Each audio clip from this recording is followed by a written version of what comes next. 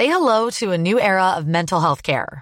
Cerebral is here to help you achieve your mental wellness goals with professional therapy and medication management support. 100% online.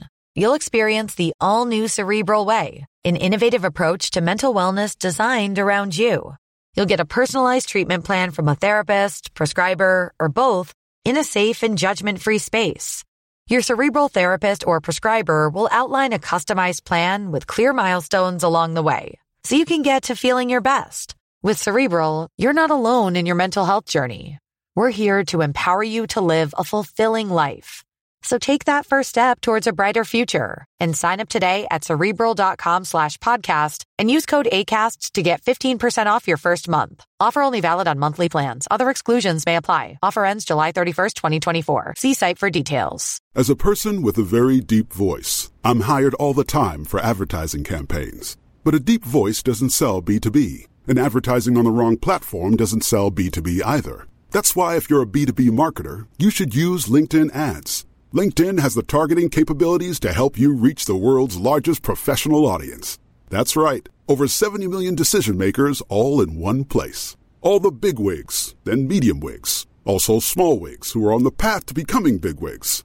Okay, that's enough about wigs. LinkedIn ads allows you to focus on getting your B2B message to the right people. So, does that mean you should use ads on LinkedIn instead of hiring me, the man with the deepest voice in the world? Yes. Yes, it does. Get started today and see why LinkedIn is the place to be to be. We'll even give you a $100 credit on your next campaign. Go to linkedin.com/results to claim your credit. That's linkedin.com/results. Terms and conditions apply.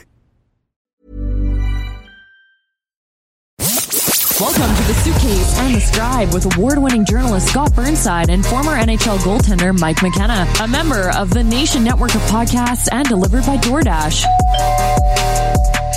Hey everybody, Scott Burnside here, along with, as always, Mike McKenna. Another edition of The Suitcase and The Scribe.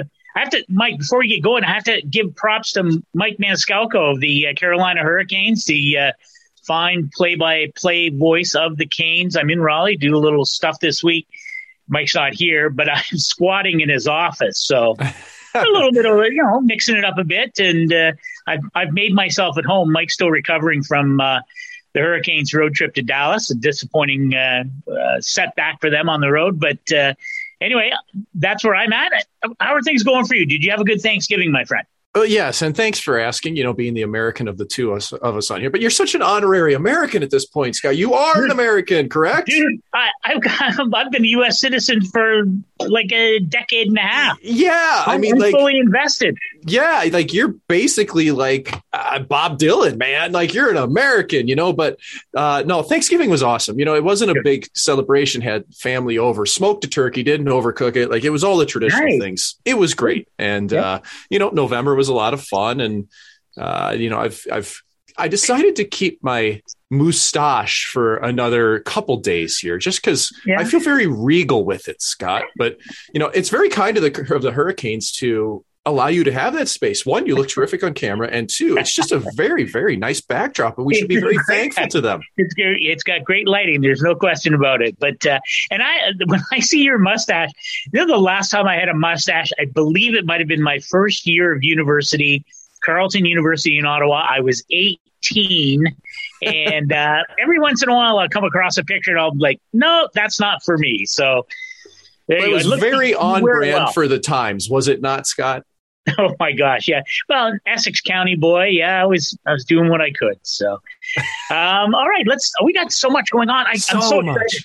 So it never fails that there's all kinds of news to talk about. But Manon Rhéaume is going to join us. Your longtime pal. You've had a long connection with Manon. In fact, I don't know. She won't probably remember, but I did a story on her during the final she was in Tampa, 2015. So, but just what an incredible woman, what an incredible story. So can't wait to talk to her. She's doing color for her analysis for the Red Wings. Big win for them as well. And we're going to touch on what's going on in Boston. But let's set the stage, talk about Thanksgiving, pretty good post-Thanksgiving for the Hughes family, and specifically Jack Hughes.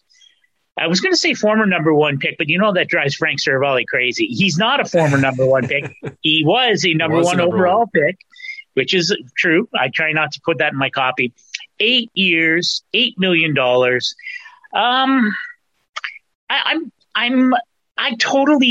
I totally understand, right? It's the marketplace. The market is what it is, even in a flat cap world. And I've known Tom Fitzgerald, the GM in New Jersey, in a long time. And I Tom's doing the job in New Jersey. I don't know if they're there yet. They get pounded last night by San Jose. They're not quite there yet, but big steps. Dougie Hamilton signing in the offseason, that's a big bite there and a big commitment. And this is the same for me. 8 times 8. He's played 120 games, according to HockeyDB.com, 55 points. That's not a lot. And I don't know. Like I get you're not signing him so he'll score, 3 goals against the Sharks, although it would have been nice. But I don't know. Tell me, I'm not going to throw Jack Hughes under the bus. It's way, way too early. I totally understand that part. But man, that's a big contract to live up to for a young man who, really struggled in his rookie year. He has yet to find his real groove. There've been some injuries. Man, it just seems like a lot early on for Jack Hughes. But what do you think? There is so much hoping going on with this contract. And I don't know who's driving force behind it. I don't know whether the Hughes camp went to the Devils and said, hey, I want to be here. Let's lock it down. Yeah. I don't know if it was converse. I don't know if Devils ownership said this is a linchpin player that we need to take any question marks out of it and make him one of our own. Nico Hischier's tied up on a long-term contract as well. So I can understand from the perspective of the team that we want to have our top 2 centers locked down. Yep. But 8 times 8 for a guy that's got 55 points in 120 games. And I understand that his game was trending the right way, but the sample size is so small. I mean, and this is territory where a couple of years ago we were talking about maybe a 2 or 3 year bridge deal, like low level bridge deal, not even high level bridge deal, like a couple $1 million bridge to all of a sudden 8 times 8. And I always have trepidation for these contracts because they can blow up in a manager's face so hard and so fast. Yeah. And this could be an albatross down the road, but it also, from the team perspective, once again, could be a value. But how many value contracts do we really see? I mean, Brad Marchand's one that comes to mind. Yeah, for sure. Will Carlson in Vegas is another. They exist. Nathan McKinnon's coming off a pretty darn good bargain for the Colorado Avalanche. Right. But you're right. It's also, well, and let me ask you, because to me, and it takes a special player. He's a special player, right? We've been told that all the way along. I believe it must be true on some level. He's not a special NHL player yet. He may yet be that player, and he may be that sooner than later, and certainly the Devils hope so. But all of a sudden, I think of Mitch Marner in Toronto, and I think of the pressure that comes now to any young player, any 19, 20, 21-year-old. How old is Jack Hughes, right? I mean, he's a boy. Right. I mean, he's 20 years old. He's 20. So the pressure on a 20-year-old boy, to live up to a new 8 times 8, it's the term and the dollar, right? It can be crushing. Maybe it will not be crushing for Jack Hughes, but the potential's there. And I think of, in Mitch Marner, completely different media market, but you think about, it's not just that Mitch Marner, doesn't score in the playoffs or he gets off to a slow start. He's, is it $10 million, whatever the number, the contract, it's a lot. The contract attaches itself to a young player like in, I didn't really see them, but isn't that the Venom thing, that Marvel thing where the suit gets on the, and it's part of their person. The contract's like that. Mm-hmm. Are you with me on that, Venom? I got you. All right. Yeah. Anyway, I don't know. You have to wear the contract and you've got to play up to it now. Here you go. You want it, you got it. But Boy, I'm just shocked at how negotiations went. I thought I could have seen like, hey, we'll give you 6 times 8.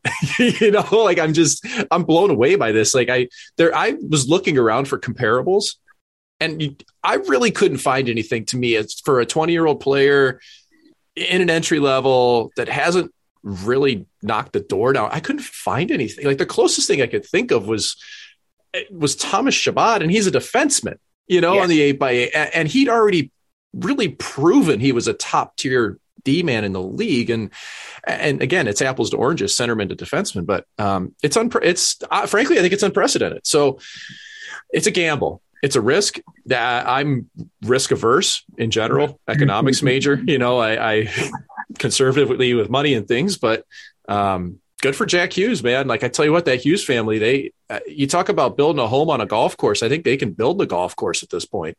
Yeah, I will only say this, and I'm just looking at the Devils roster on Cap Friendly, and oh my gosh, they are young, but there's so much to. I really do like what they're doing there, and now they're hanging around. They're still hanging around the the playoff bubble. But Dawson Mercer on the edge of the Calder Trophy discussion is so good there. All those kids, Jesper Bratz, feels like he's been around forever. He's 23. I don't know. I like what they're doing there, and I get. And let me ask it this way, and then we can move on. But don't you also think some of this has to do with the marketplace, right? I mean, New Jersey it's not a destination place, right? In the traditional way that Vegas or Pittsburgh for the last, since Sid came in, of course, the big markets, Philly, Toronto, it's not a destination place. And by landing Dougie Hamilton, I think, there's a certain element of, well, okay, let's lock our guys up so that we're not chasing. And I think that's been the challenge in New Jersey, after Lou left and then Ray Shero came in and now Tom Fitzgerald is there. Challenge is got to lock that core up, as it is for every team, I suppose. But I think it's harder in a market like New Jersey. Agree? Disagree? No, I totally agree. I mean, I've played for the Devils. I know what it's like to be there. And it's like anything. Like you can find a nice place to live. You're right by New York City, but it's not the fashionable place to play. Everybody wants to play for the Rangers, Broadway, like it's MSG. Like you don't think of the Prudential Center in downtown Newark, New Jersey as the place that you want to go, especially after dark. Okay. And that's just reality. Like you get out of there and you get on the train and you get out of town. And it's just different in that way. But the selling point for New Jersey are the things that you mentioned. This is a team that has real young talent that is really good. It's real. They need their D to start to develop a little bit more. They need to tighten up defensively, but they've got a good young goalie in Blackwood. They've got a supporting goalie in Bernier. The scoring, like you said, Brat's been around, Sharangovich. You're going to have Heischer and Mercer and Hughes as well. Yeah. I mean, we're going down the list here of pretty good players, and it is a real perception thing. I mean, Taylor Hall didn't want to be there. He also didn't believe in where the team was headed. That was a key factor. I get that, but let's not joke around. Like, I don't think Jersey is that big destination. But it's but if you build the right culture, if you get people to buy in, this is what you need. So there is a selling aspect to that. And I look elsewhere. Let's look at Montreal, for example. Okay, let's pivot to there and think nothing going on there. Nothing's going on there. You talk about a culture that's way off right now. Yeah. You get players talking about it behind closed doors going, what is going on here? Yeah. Nobody knows what's going on. And it's been like that for like an easy month. And they finally get movement. Mark Bergevin's fired. They fire the PR guy. They get rid of the head scout. Like Mellenby resigns, like total chaos. Yeah. And then Jeff Molson, by the way, St. Lawrence class of 92, so fellow Laurentian, comes They're out. Everywhere. But Jeff Molson comes out and says, we need to change top-down management. We need a refresh. And they end up hiring Jeff Gordon from the New York Rangers to oversee the hockey department, not to be the general manager, mind you. Yeah. Jeff Gordon only speaks English. He can't be the general manager, but he can oversee things. And our Frank Saravalli at Daily Faceoff made the point that this might be a unique structure where Gordon's doing a lot of the managing from the top down in conjunction with whoever may be hired as the general manager that can speak French. Where do you see this going? What names are you hearing associated with it, Scott? Yeah, well, and I've got I think for some people who maybe aren't familiar with the Montreal marketplace, maybe they are anti-French, whatever it is. I think there is often a rush to judgment about when a team comes. I give Jeff Molson all kinds of credit. He's very candid. They're not hiring an Anglo GM, and just as it's hard to imagine an Anglophone head coach. So does it dramatically narrow the pool from which you can draw and build a Stanley Cup winner? Yeah, of course it does. But that's Montreal, and I get it. That market demands it, and so they shall have it. But and Frank's point is an excellent one. Jeff Gordon is like the perfect end around. He's going to be the de facto GM, at least on many levels. He's going to make significant hockey decisions at some point. Honestly, poor Dominic Ducharme there. I don't know. To me, it looks like a man who's overmatched as a head coach. So, if there is a coaching change at some point between now and the start of next season, Jeff Gordon will be the man with his hands on the levers there. At some point, they're going to hire a GM. It might be Matthew Darche in Tampa, director of player personnel. That I talked to another executive this week, and he liked Matthew Darche as the guy. Yeah. Daniel Briere's name has come up. Patrick Roy's name. I like him more as a coach there, frankly. But Patrick Roy put his name in the ring. Let's put it that way. Okay, why not try me? What do they have to lose? He's not wrong, maybe, but I'm not. I guess, and I wonder what you think of it. But to me, the absolute key to this is it can't just be, well, let's hire a French guy and make him go out and talk to the media. Well, no, it's going to be a hockey person who has command of the French language, can communicate to the fan base through a media market that is unlike any other in pro sports anywhere. Yeah. It's just so different there. So you have to have a smart guy, and they have to work together. Do you like it? Are you on board? I'm fine. I am not a big guy when it comes to groupthink, but I do think having an overseeing president of hockey operations, whatever you may title that, has a significant amount of value. It is a check in place, and it would do Jeff Gordon a big favor to learn a little French while he's there. We expect people to come and learn English. He can learn some French. I bet he will, knowing his personality. I think that'll happen. Yep. But I do think we need to go throw caution to the wind here, acting like there's not French Canadian or French speaking people that can't fill this role.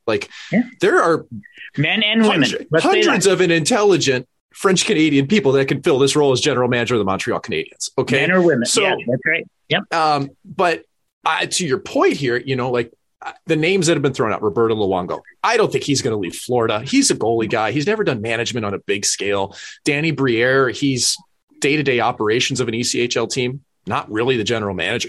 Danny Briere doesn't have front office experience. As much as I love him, I would be shocked at that hire. Marty Lapointe, that's an in-house hire if the Montreal Canadiens were to move him up from a role. He's currently the director of player personnel and amateur scouting. Given Jeff Molson's comments, I don't see that happening. Yeah. I'm looking at this from my perspective, from somebody that I know on a personal level that I've worked with at the minor league union at the PHPA. And I've seen what he's done at the NHLPA when it comes to CBA negotiations. And this is Matthew Darche. And you talked about him briefly. And this is a guy who's not just going to fill that role. This is a hockey person who understands, who can be progressive. He can be innovative. He went to McGill University, has a degree in commerce. He came out of school, worked in international supply chains while being an analyst on RDS, learning the league again for another 6 years while playing, then being hired by Julien Brisebois because Julien Brisebois believes in Matthew Darche and remembered him from CBA negotiations. This is a guy who fits the bill here.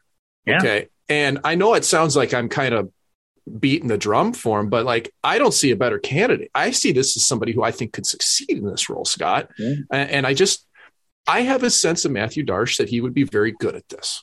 And I think that he could work very well, especially knowing his personality. I'm not going to pretend like we're best friends or anything, but I've at least been in a boardroom with him. I know that this is a person that can get results and do it in a way that players will respond to today. Because that's a huge aspect, isn't it, Scott? The players have to buy into their leadership. Well, and I mean, there's a lot of work to do there, right? I mean, the whole, and not all of it's Mark Bergevin's fault, not all of it's Dominic Ducharme's fault. I mean, the whole, Carey Price situation, which you and I have talked about, the absence maybe forever of Shea Weber, the departure of Philip Deneau, the departure of Corey Perry, even Kotkaniemi. I mean, exactly. I mean, it's as weird as that was. He's still gone. It's a young talent, So there's a lot of work to be done there. And I was looking at it. There's not a lot of obvious. It's not a team with 5 or 6 pending UFAs that you try and move at the deadline and then you move on from in the offseason. That roster's constructed. There's just lots of work to do there. The back end is not great. And it's not great because, they haven't had Joel Edmondson for most of the year, no Weber. It's forced Jeff Petrie into a role he's probably not equipped to do every night. Anyway, there's a lot of work there. And if it's Matthew Darche and Jeff Gordon, man, they will have to hit the ground running. So it'll be interesting.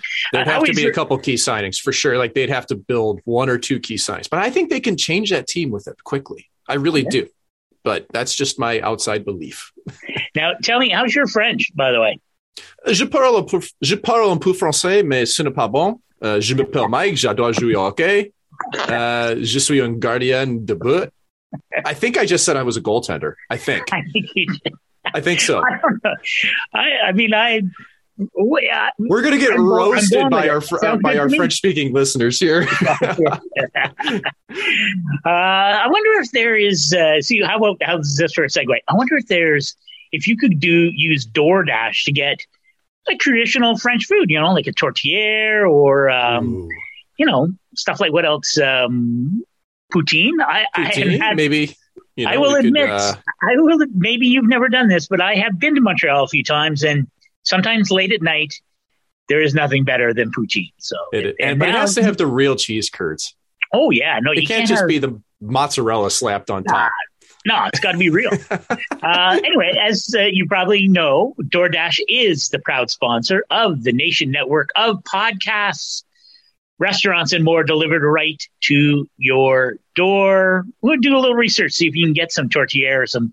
I'm for sure you can get poutine delivered, but you're right. It has to be quality poutine. So. Yep. It's not like the streets of St. John's where they just whip out the fries and the gravy out of a can and a big batch of mozzarella. But I tell you what, even on George Street in St. John's, that brutal version of poutine tastes pretty good at about 3 a.m., man. Anyway, it's a story for another day. I spent the week after 9/11, I was in St. John's, Newfoundland. I was waiting for the Leafs to arrive for training camp, and they, of course, never showed up after 9/11. And I spent the week there along with hundreds and hundreds of travelers who were stranded from all over the world. In fact, it's that period of time when I was there is the source of a Broadway play, I believe, From Away. It's all kinds of what stuff. A unique thing to be a part of. It was incredible. Yeah.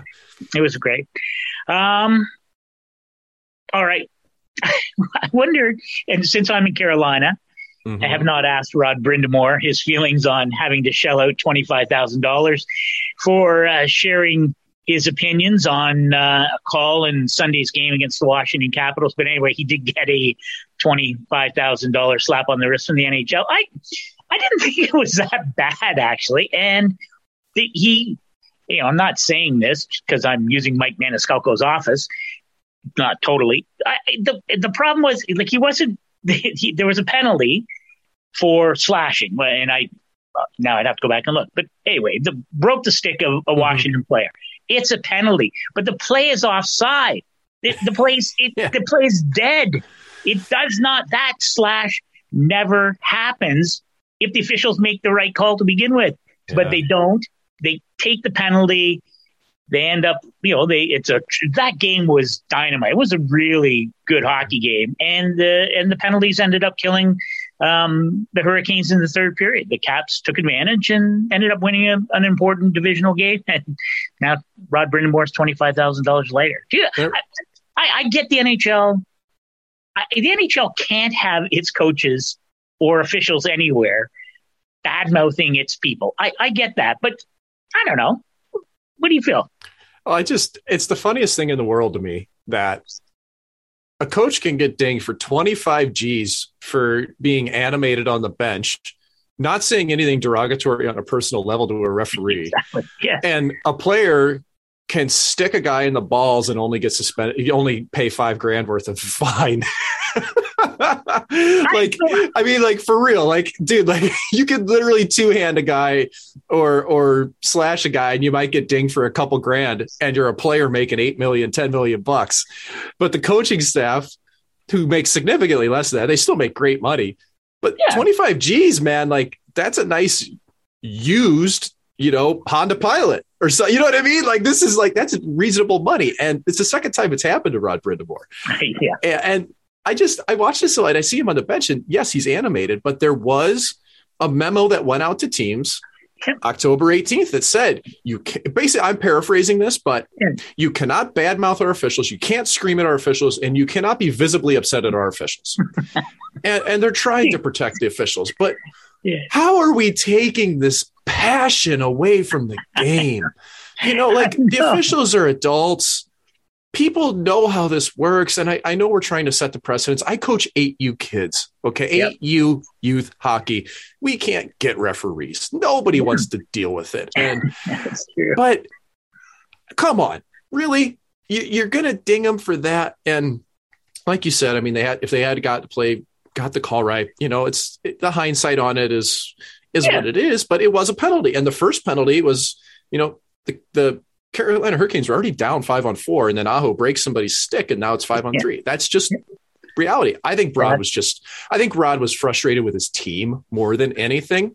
Yep. And these types of outbursts are calculated. You know what you're getting into. Like he's not a dumb guy. He didn't just fly off the handle and look back and go, oh, whatever. Like I think in these instances, you're trying to get your team going as much. Yeah. Okay? Well, and I think it's okay to, to me, okay, what the message is, and it's right at the bench, so everyone knows it plays offside. It should have been called offside. Anyway, so you just stand there, and you're like, well, I mean, you want your players to play with emotion. I think it's okay. Anyway, yep. I feel bad. I'm see if I get some loose change with. Here's the thing. Everybody around the league has this huge soft spot for Brind'Amour because they remember him as a player, how he was. They see how he coaches. Like you almost feel bad that this is the guy getting knocked in the wallet, right? Like it's not like you're the typical habitual offenders you'd expect. Like if Mike Keenan came out of retirement, you'd think, okay, yeah, he's going to get fined nonstop. He's definitely the guy. And no, maybe it's John Tortorella. Yeah, Tortorella. Yeah. I don't know, man. It kind of leads us to another topic though of suspensions and overarching here to me, the Boston Bruins. There's a lot going on in Boston. There's a lot going on there. Yes. There's a lot going on in Boston for a team that is really trying to make a push and get back into the playoff picture. They're only 3 points out of a wild card spot currently. Yep. They've battled COVID. Tuukka Rask hasn't been there. Ullmark and Swayman are playing better, but they're missing depth scoring. One of those pieces is Jake DeBrusk, who's asked for a trade. And then you've got Marchand, who's been suspended for slew footing, and comments to Panarin and a glove thrown at him. And like Bruce Cassidy's in COVID protocol. Providence, the American Hockey League team, is entirely in lockdown. They can't recall anyone. Scott, can they turn this around and make playoffs? Can they soldier through it and make playoffs, especially missing Brad Marchand? And what do you think of the Slewfoot suspension, the 3 games? Yeah, I thought it was heavy, really, and I don't like a Slewfoot. That's a dirty play. I don't know who. I saw someone on Twitter, some former player, describe it as the worst play in hockey. I don't know if it is or not, but it's I can think of worse things. Yeah, I can think of it's a dirty play though. And I think the NHL, there's been a whole raft of them. I know Bruins fans are mad because PK Subban's been fined but not suspended. Mm-hmm. It's dangerous to have out there. It's like, okay, let's take that out. And if you have to throw the book at somebody, okay.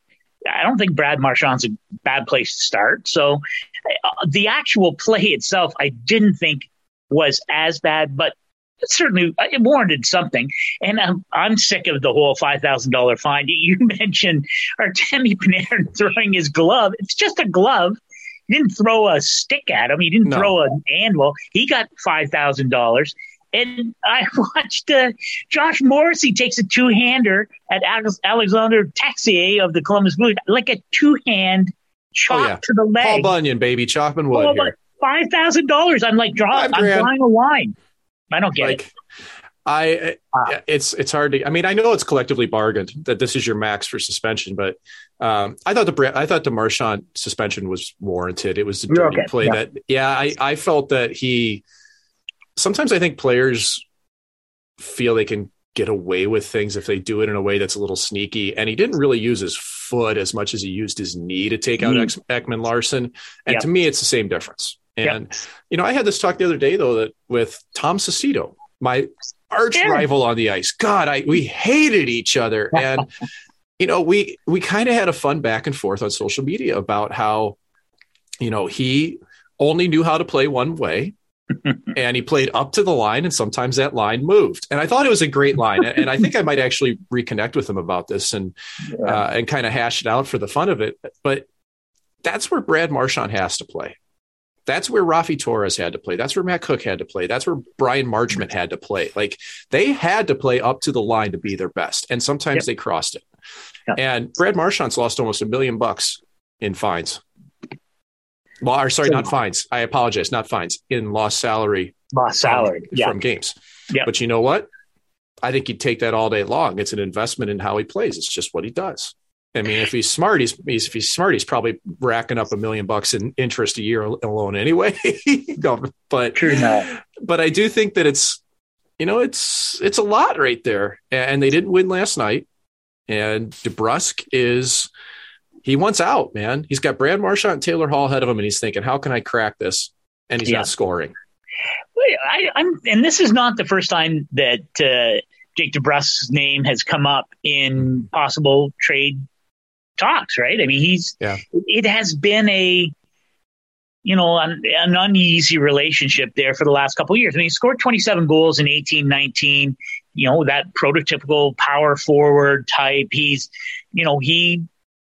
a player that you want, and presumably he's a player that lots of other teams would want too.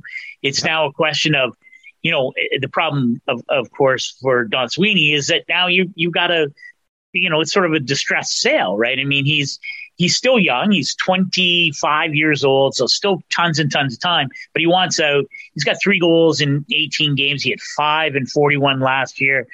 I don't know what scratched recently. Yeah, I don't know what the value is. I don't either. Somebody's going to take him. Yes, if there's a deal. But if you're Don Sweeney, and you asked it earlier, and of course I ignored it entirely. I do think the Bruins get back into it. I think they're too good. I think, in spite of their sort of up and down and the losing Marchand, they lose a critical game to Detroit. It's good for us when we talk to Manon in a few minutes, but I do think this team is gonna get there. And I don't know. Are you bullish on them, or do you have concerns about them? I could see them treading water. I think if they get Tuukka Rask back, they're real. Yeah, and I feel that's tough on Ullmark and Swayman because they have done a pretty good job. Yeah. It's been a little bit inconsistent. They've gone in waves, but I just feel like that team's missing its identity in goal.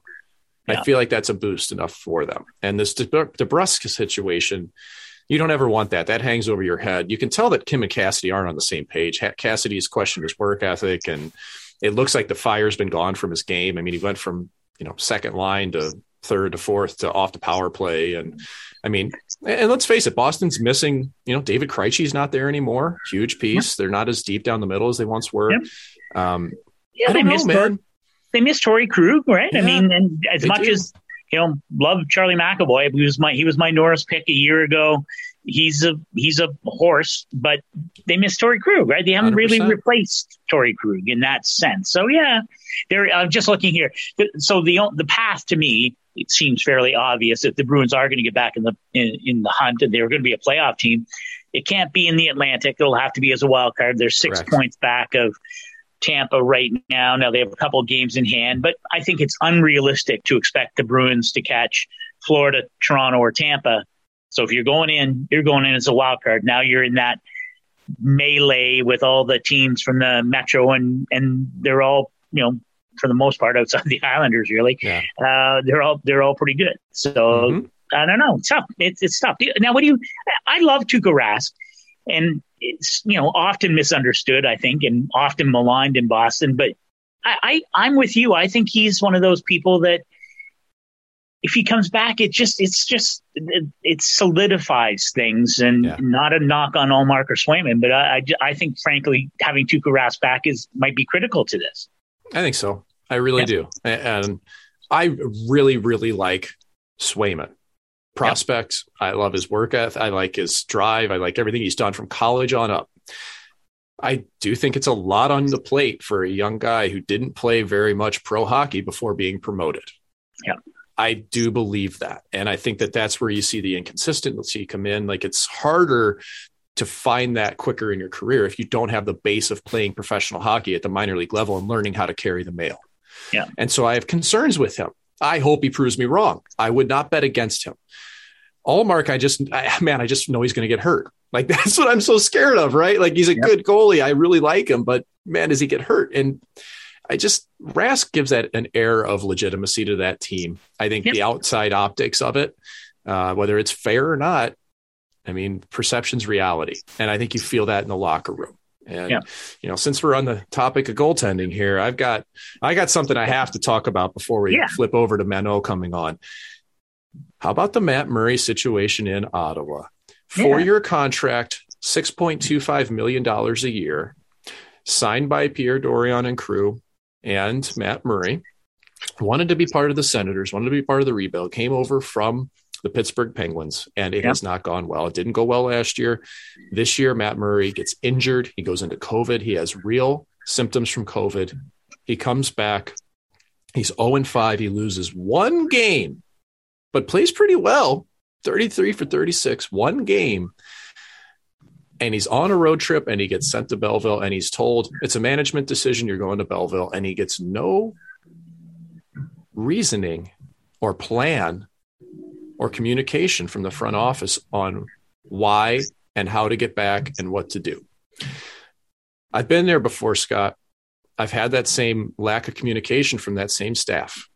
Yeah. I've seen it happen to Mike Condon. Mike Condon was playing hurt for Ottawa. He allows a field goal. He gets sent down. You never see him again. Yeah. There's a pattern here, and I don't like it.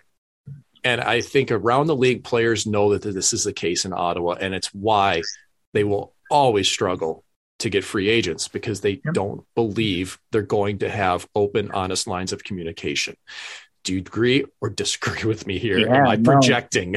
I'm so glad that we had a chance to talk about Matt, because, listen, hey, I don't know why you make that deal, honestly, to begin with. Like, it's a terrible contract. I'm sorry. I don't understand it. Like, I don't know where the scouting is. Great contract for Matt.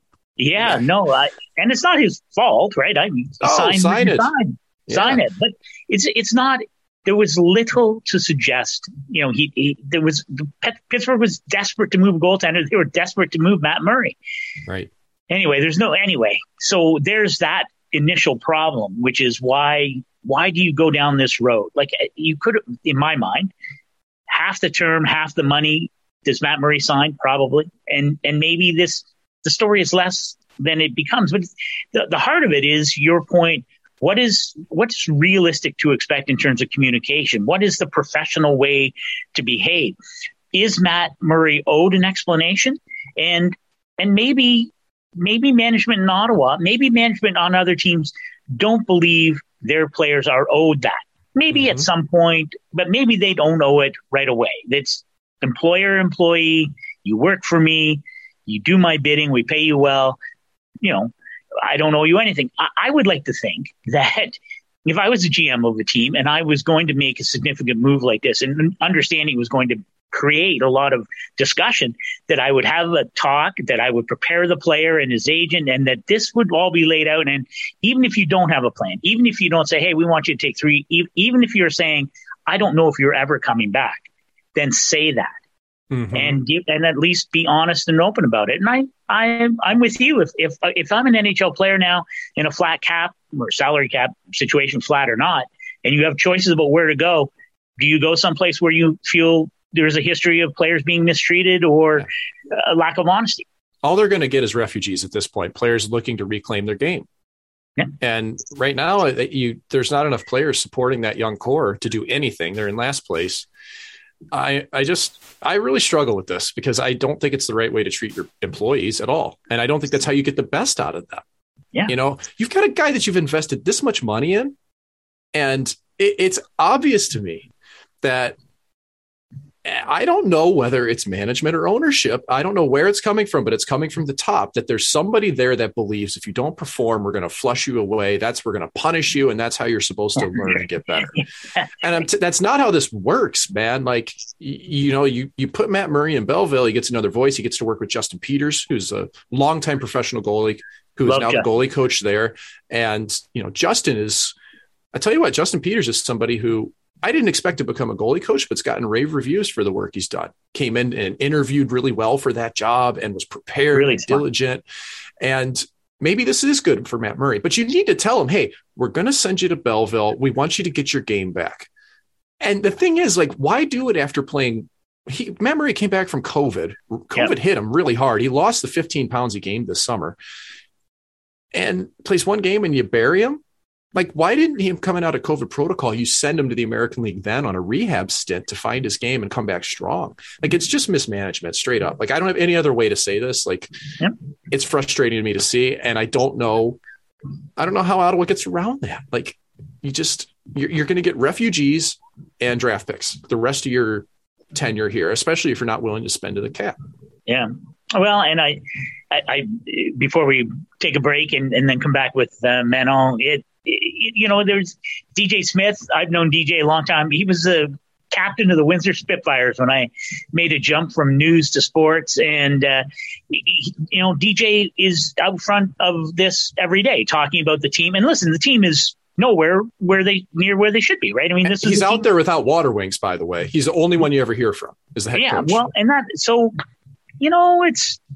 don't know. It's about communication all the way around, right? Like, I mean, it's like this feeling of, somehow you're insular, or that you can avoid, having these discussions with the people who matter, whether it's your own players or whether it's your fans who are paying the freight. I don't know. I don't like it. All right. We're going to wait for a second. And when we come back, we'll be talking to Manon Rhéaume. I can't wait. All right, Mike, we are back. And as promised, joined by Manon Rhéaume. And Manon, it's great to have you here. I was telling Mike earlier, I don't know if you remember, you and I spoke during the final in Tampa in 2015, I think. And you continue to do so much stuff. It's so hard to keep up with all the different things that you're doing. I know we were just chatting. You were in Nashville coaching a team and doing analysis and color for the Detroit Red Wings. Do you still do goalie schools? Are you still doing instruction as well in the off season, or? No, I'm not doing any instruction. I think that it's too long time ago. So teaching my way to play now to young kids would not be the best. Obviously, I caught up with the new style with what the goalie does, but I always feel like when you want to teach something, it's always great to have experienced it. And without playing the new style, I let that to the young goalie coach. So I'm just in charge here in Michigan. Like I took over a girls program 6 years ago with Little Caesar. And it was really cool because I got to really build it from the ground up. And I coached the U12. So that's really where I started to build. And this year to see the girls that I started with at the U19, and I think I got 11 girls, D1 college commitment, and 8 of them signed this year. The next 3 is going to be the following year. So it felt good to have been able to build the program from the bottom up. It must be gratifying. That's the ultimate give back, I think, when you're working with kids, is to see them move on. And we've talked about this a couple of times because I have girls that are 5 and 8 years old. And I keep waiting for that moment for my oldest daughter, Kenlyn, who's 8, to meet you and to explain your story and to go through everything that you accomplished, because it's so unique. And what I love about it is that all these years later, you're still in the game.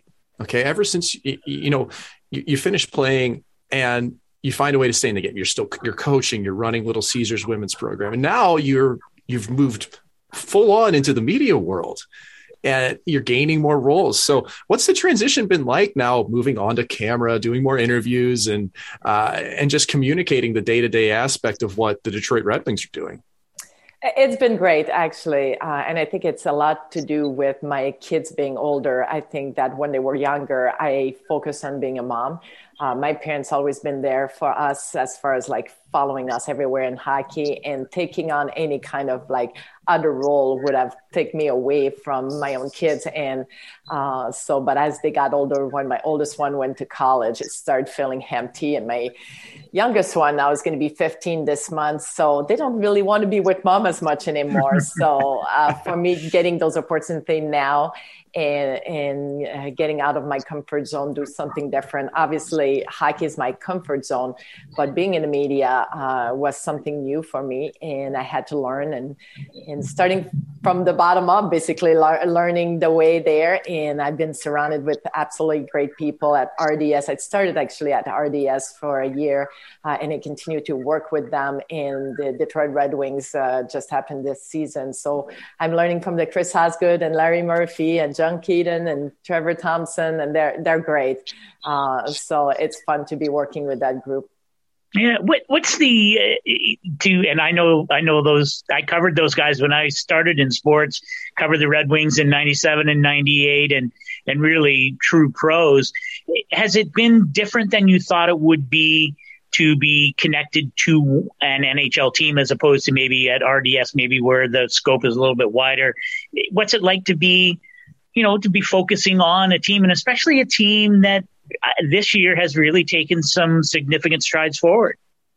It's been fun. You get to know the people, the player a lot better on a personal level on their play on the ice. And when you focus on just one team, I continue to focus with the rest of the NHL with RDS. So it's not like I cannot just watch a Red Wings game.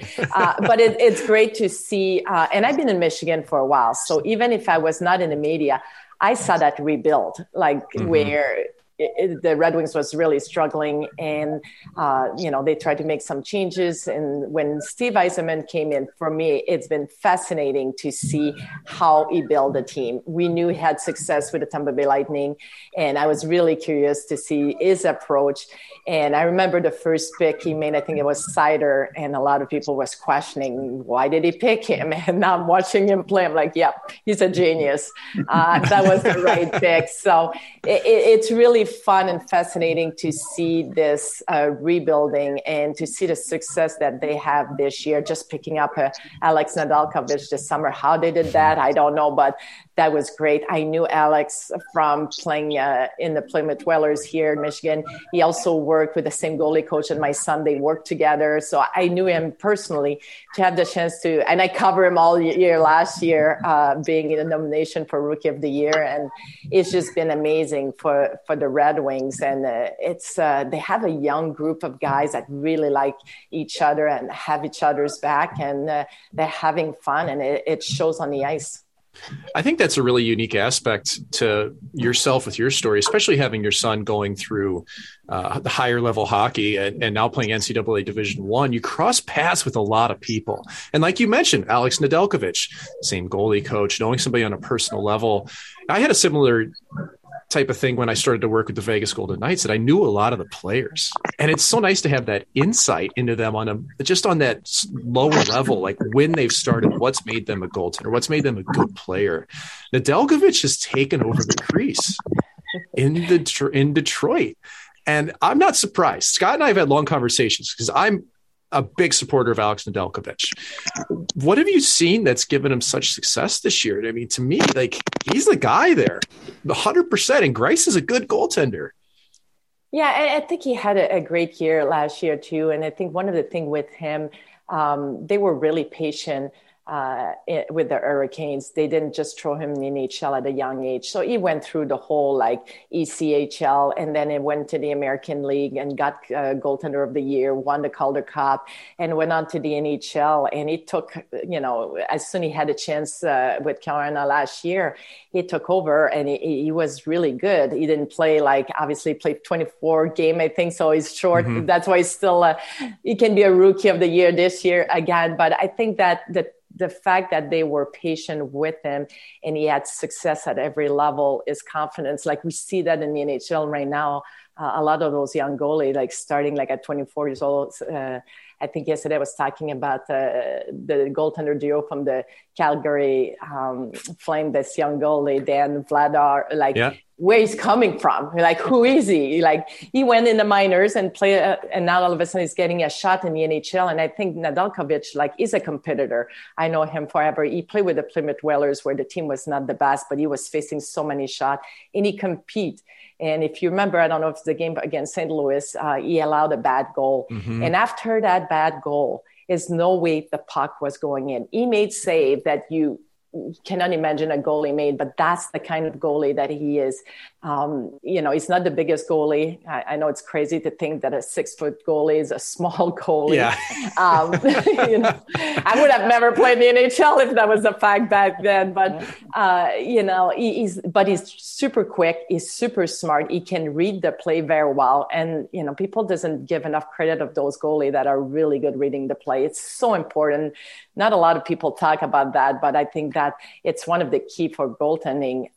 Those shooters are so good. You cannot just be a blocker. You need to be able to anticipate what's going to happen in front of you. And he's amazing playing the puck. He already scored 2 goals. If he scored in the NHL, he's going to be the only goalie that scored in 3 different level. Yep. And that helped. Mike, being a goalie, one defense love you if you play the puck. I learned that in a hard way when I play pro. You better play the puck. If not, they're not going to like you. And it helped the team. A lot of offensive chances or getting out of the zone easy. So I think that's a combination of all that make him having so much success. And he's so humble. It's never about him. It's always about the team, and the team love him. Yeah. So we referred to your son a couple of times. Dylan's at Quinnipiac. I'm curious about your relationship. You're a hockey mom, but you're also a star or a professional goaltender, one of, a tremendous high profile person. How have you balanced that with Dylan in terms of, okay, I'm just going to be a hockey mom, or do you talk shop with Dylan? What's that like? I always wait for him to talk to me if he wants to talk about hockey. And obviously if we talk about the game, having played a position, if it's about his goal or save or things like that, we understand each other. And Mike, that too. Sometime a goalie is going to make it looks like it's a great save, but it was really an easy save.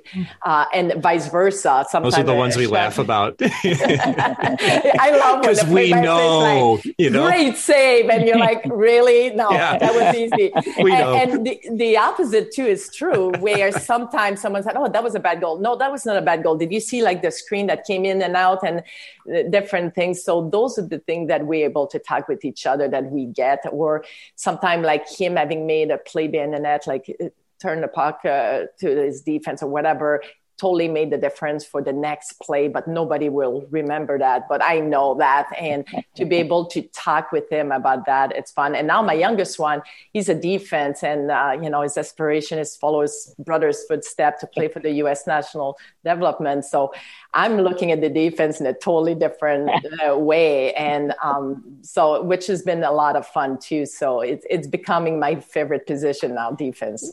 No, so I just before Mike, let me jump in. Just so now, when Dylan indicated he wanted to be a goalie, were you okay with that? And then with your youngest, what was there any discussion? Well, everyone's a goalie, or how does that work out? With that choice for your boys? When it started, I was working at Mission Hockey, and my son was really young. I think he started skating at 2 years old, and they made me a cute little goalie gear for him. And at 3, he had the pads, and I thought it was the cutest thing. And when he started playing, he was doing both, but he didn't like changing every minute. So he wanted to be on the ice the whole time. It's like, I want to be the goalie. And I thought it was going to be fun at first. And the first time he played a state final, I think it was 10 or 11, I woke up in the morning with butterfly in my stomach and called my mom. I was like, am I crazy to be nervous about this? And she told me it's payback time. And that's when I realized I made the biggest mistake because it doesn't go away.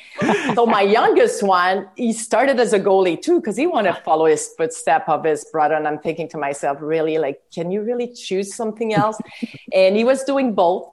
And he finally decided to be a player instead of a goalie because he always wanted his team to do bad so he can get more shots. And he said, Mom, it's like I'm hoping my team is bad so I can get more shots. And I don't like to practice goalie.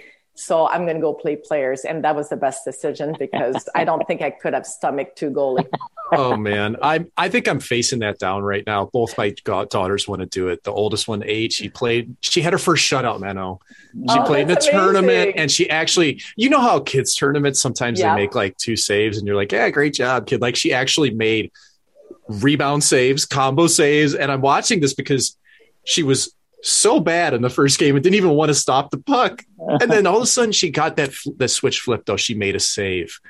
And it was like, I can do this. And I could see the joy in her face. And man, I tell you what, I always think back to what you did blazing the trail for women in hockey and think of where women's hockey is at now.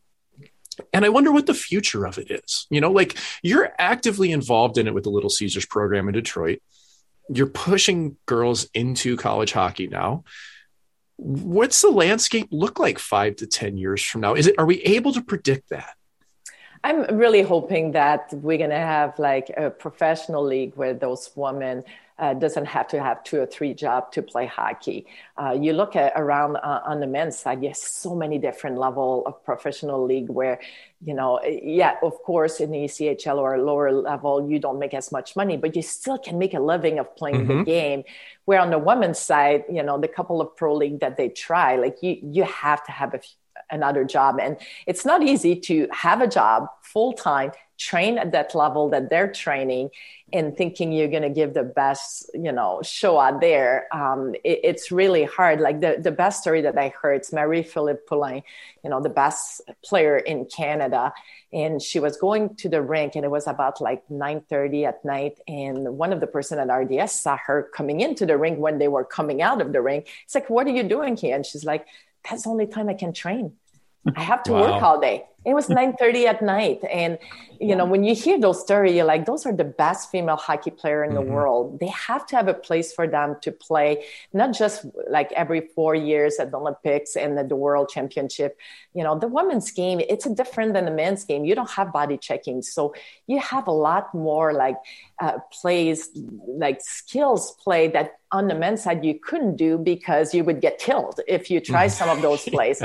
So I think it's a different game and it's a fun game to watch. Even I had my son, my youngest one, this year watching the US-Canada game and, he started talking about some of the girls. Oh, that's a great move. And all of a sudden, next thing you know, he's following them on Instagram.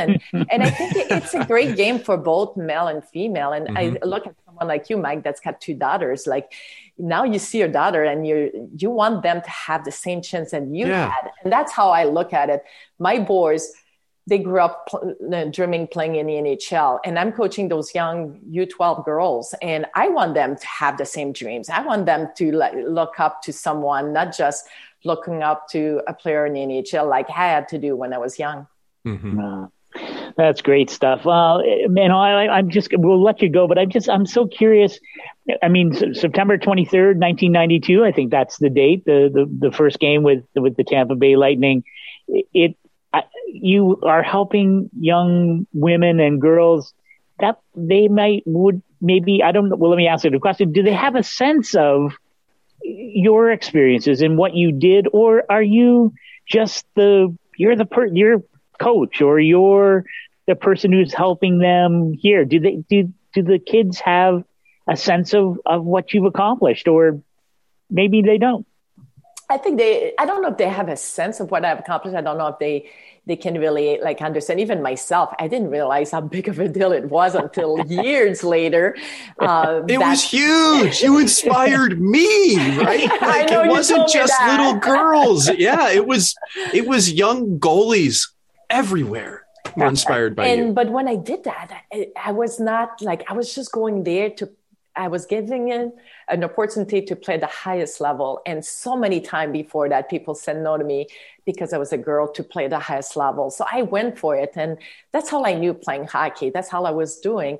So I didn't realize the impact my story would have on people. But I think those young girls, it's their parents, know about me and obviously talk to them about me. And when we go to a tournament and someone come up and they have a hockey card of me, and that's when they realize, oh, wow, like they do care about my coach. Or I'm on TV doing the Red Wings, and they think it's really cool that, and again, like I think having more female talking about the game it's good for those young girls, because I have so many parents that said to me, my daughter now is watching hockey, where before they were not watching hockey. So I think that when I told my girls that I was going to do that, and I may be missing a couple of practice during the year or a game, but I said, I'm hoping that for you, like that's something that you look up to, and you said, I can do this too one day. That's when they're like, okay, it's okay, Coach Manon, you can miss once in a while. Permission. I got permission from them. That's great stuff. Well, Manon, thank you for coming and hanging out with Mike and I, and it's terrific. Good luck to your girls team, and we're gonna be watching that Red Wing team. I think as of this morning, sitting in a wild card spot. How great is that? So it's amazing. You. Yeah. Thank you for coming and hanging out with us. It's been a real treat. Thank you so much. Me. Mike, I don't have any daughters, but I feel empowered. I feel it was so great to chat with Manon, and it's such a positive force in the game. And I think it's cool that she inspired you. I think that's, to me, that tells the story about what she means to the game. Well, and I'll kind of go back to this. The background to it was Manon and I spoke several years ago when I was doing my own podcast, and she was one of the first people I interviewed, and I couldn't believe that she would talk to me first off. Because, I mean, who am I? Just some Joe Schmo. And it's like, no, I know your career, but I'm like, oh my gosh, like this is crazy. But I told her that I grew up in St. Louis, a market that had never had a homegrown goaltender go to the NHL, much less be drafted anything. And I remember as a kid being 9, 10, 11 years old and seeing this woman play in the NHL. And she played against the St. Louis Blues in preseason. Yeah. And that's part of the mystique of why I remembered this when she was with the Tampa Bay Lightning. And it was like, man, like if she can do it, I can make it from St. Louis. Like, why can't I, And I always looked up to her, and just getting to meet her and be friends with her has been really amazing. But then I bring it to that next level of my daughters. Yeah. And I tell them, hey, my friend Manon, who did this, she played in the NHL, and my girl's eyes just light up, and that's so important. And to have that, even as long ago as it was for her, it gives something tangible for girls to look at as an inspiration. And it did at a time when that really didn't exist. Now you can look up to, today's Olympian women that are phenomenal athletes, the women that are in media doing a great job. But at that early period, man, she was really a driving factor for a lot of people. And the funny part is she says, I really didn't realize I had that effect. Yep. It's super cool. And I'm so happy that she's a part of the game in the capacity she is now in media and coaching, because it's where she belongs, Scott. Like she's passionate about the game, great personality. I just think the world of Manon. What? So just before we close, Hall of Fame? I mean, Scott, they don't put goalies in the Hall of Fame, but she probably has a better shot than Tom Barrasso. Okay, I knew I shouldn't have asked. No, but I meant. But the trailblazer aspect is real. As a builder, and I know the women who've gone into the Hall of Fame are. Manon Rhéaume was an Olympian, won a silver medal in '98, and but yeah, I don't know how to, where the fit is, because she's not. So what's the traditional women's hockey player. Like I think of, Haley Wickenheiser, who, straddled both the men's and women's games at different times in her career. But I just think her impact on the game, boy. Yeah. Well, your key word there is impact. And if we're talking about builders, I see her in that light. Yep. But the Hockey Hall of Fame also took about 40 years too long to put Willie O'Ree in. So, and I'm not here to make it to beat anybody up like that at all. I'm just, I'm not sure that we always understand the big picture. Sometimes we're quick to put in, I don't know. I mean, Pat Burns didn't get inducted until after he'd passed away, and that was an absolute layup, so I question whether they will, but man, gosh, I'd like to see it, just for the sheer factor of what she accomplished and how many people have been inspired by it. I would love to see it happen, Scott. All right.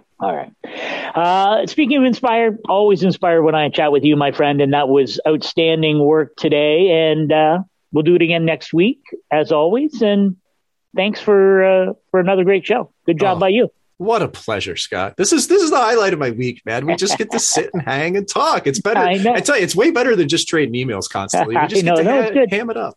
I don't know if you noticed, I had to put my headphones on halfway through. The NC State basketball team was practicing. So we got a little ambient noise. There's no ice here yet, but tomorrow there will be. So anyway, next week, my friend, good job. Thanks for listening to The Suitcase and the Scribe, a member of the Nation Network of Podcasts and delivered by DoorDash. Make sure you hit the subscribe button to never miss an episode.